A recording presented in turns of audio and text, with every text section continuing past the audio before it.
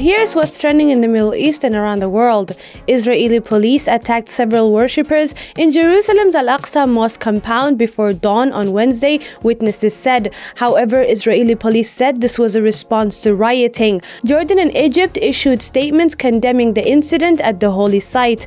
Also trending this morning is Donald Trump. The former U.S. president hit back at New York prosecutors and slammed a ridiculous indictment hours after he pleaded not guilty to 34 felony counts of falsifying business records to cover up the illegal payment of hush money his lawyer made to an adult film star in 2016.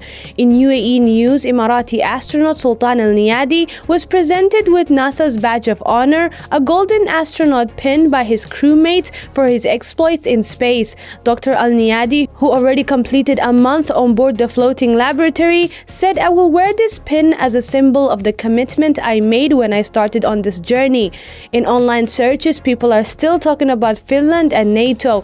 The Scandinavian country's flag was raised at NATO headquarters in a ceremony to welcome the country as its 31st member. This is the fastest membership process in the alliance's recent history at well under a year. That's all from me, Thoraya Abdullahi. Thanks for listening. More same time tomorrow.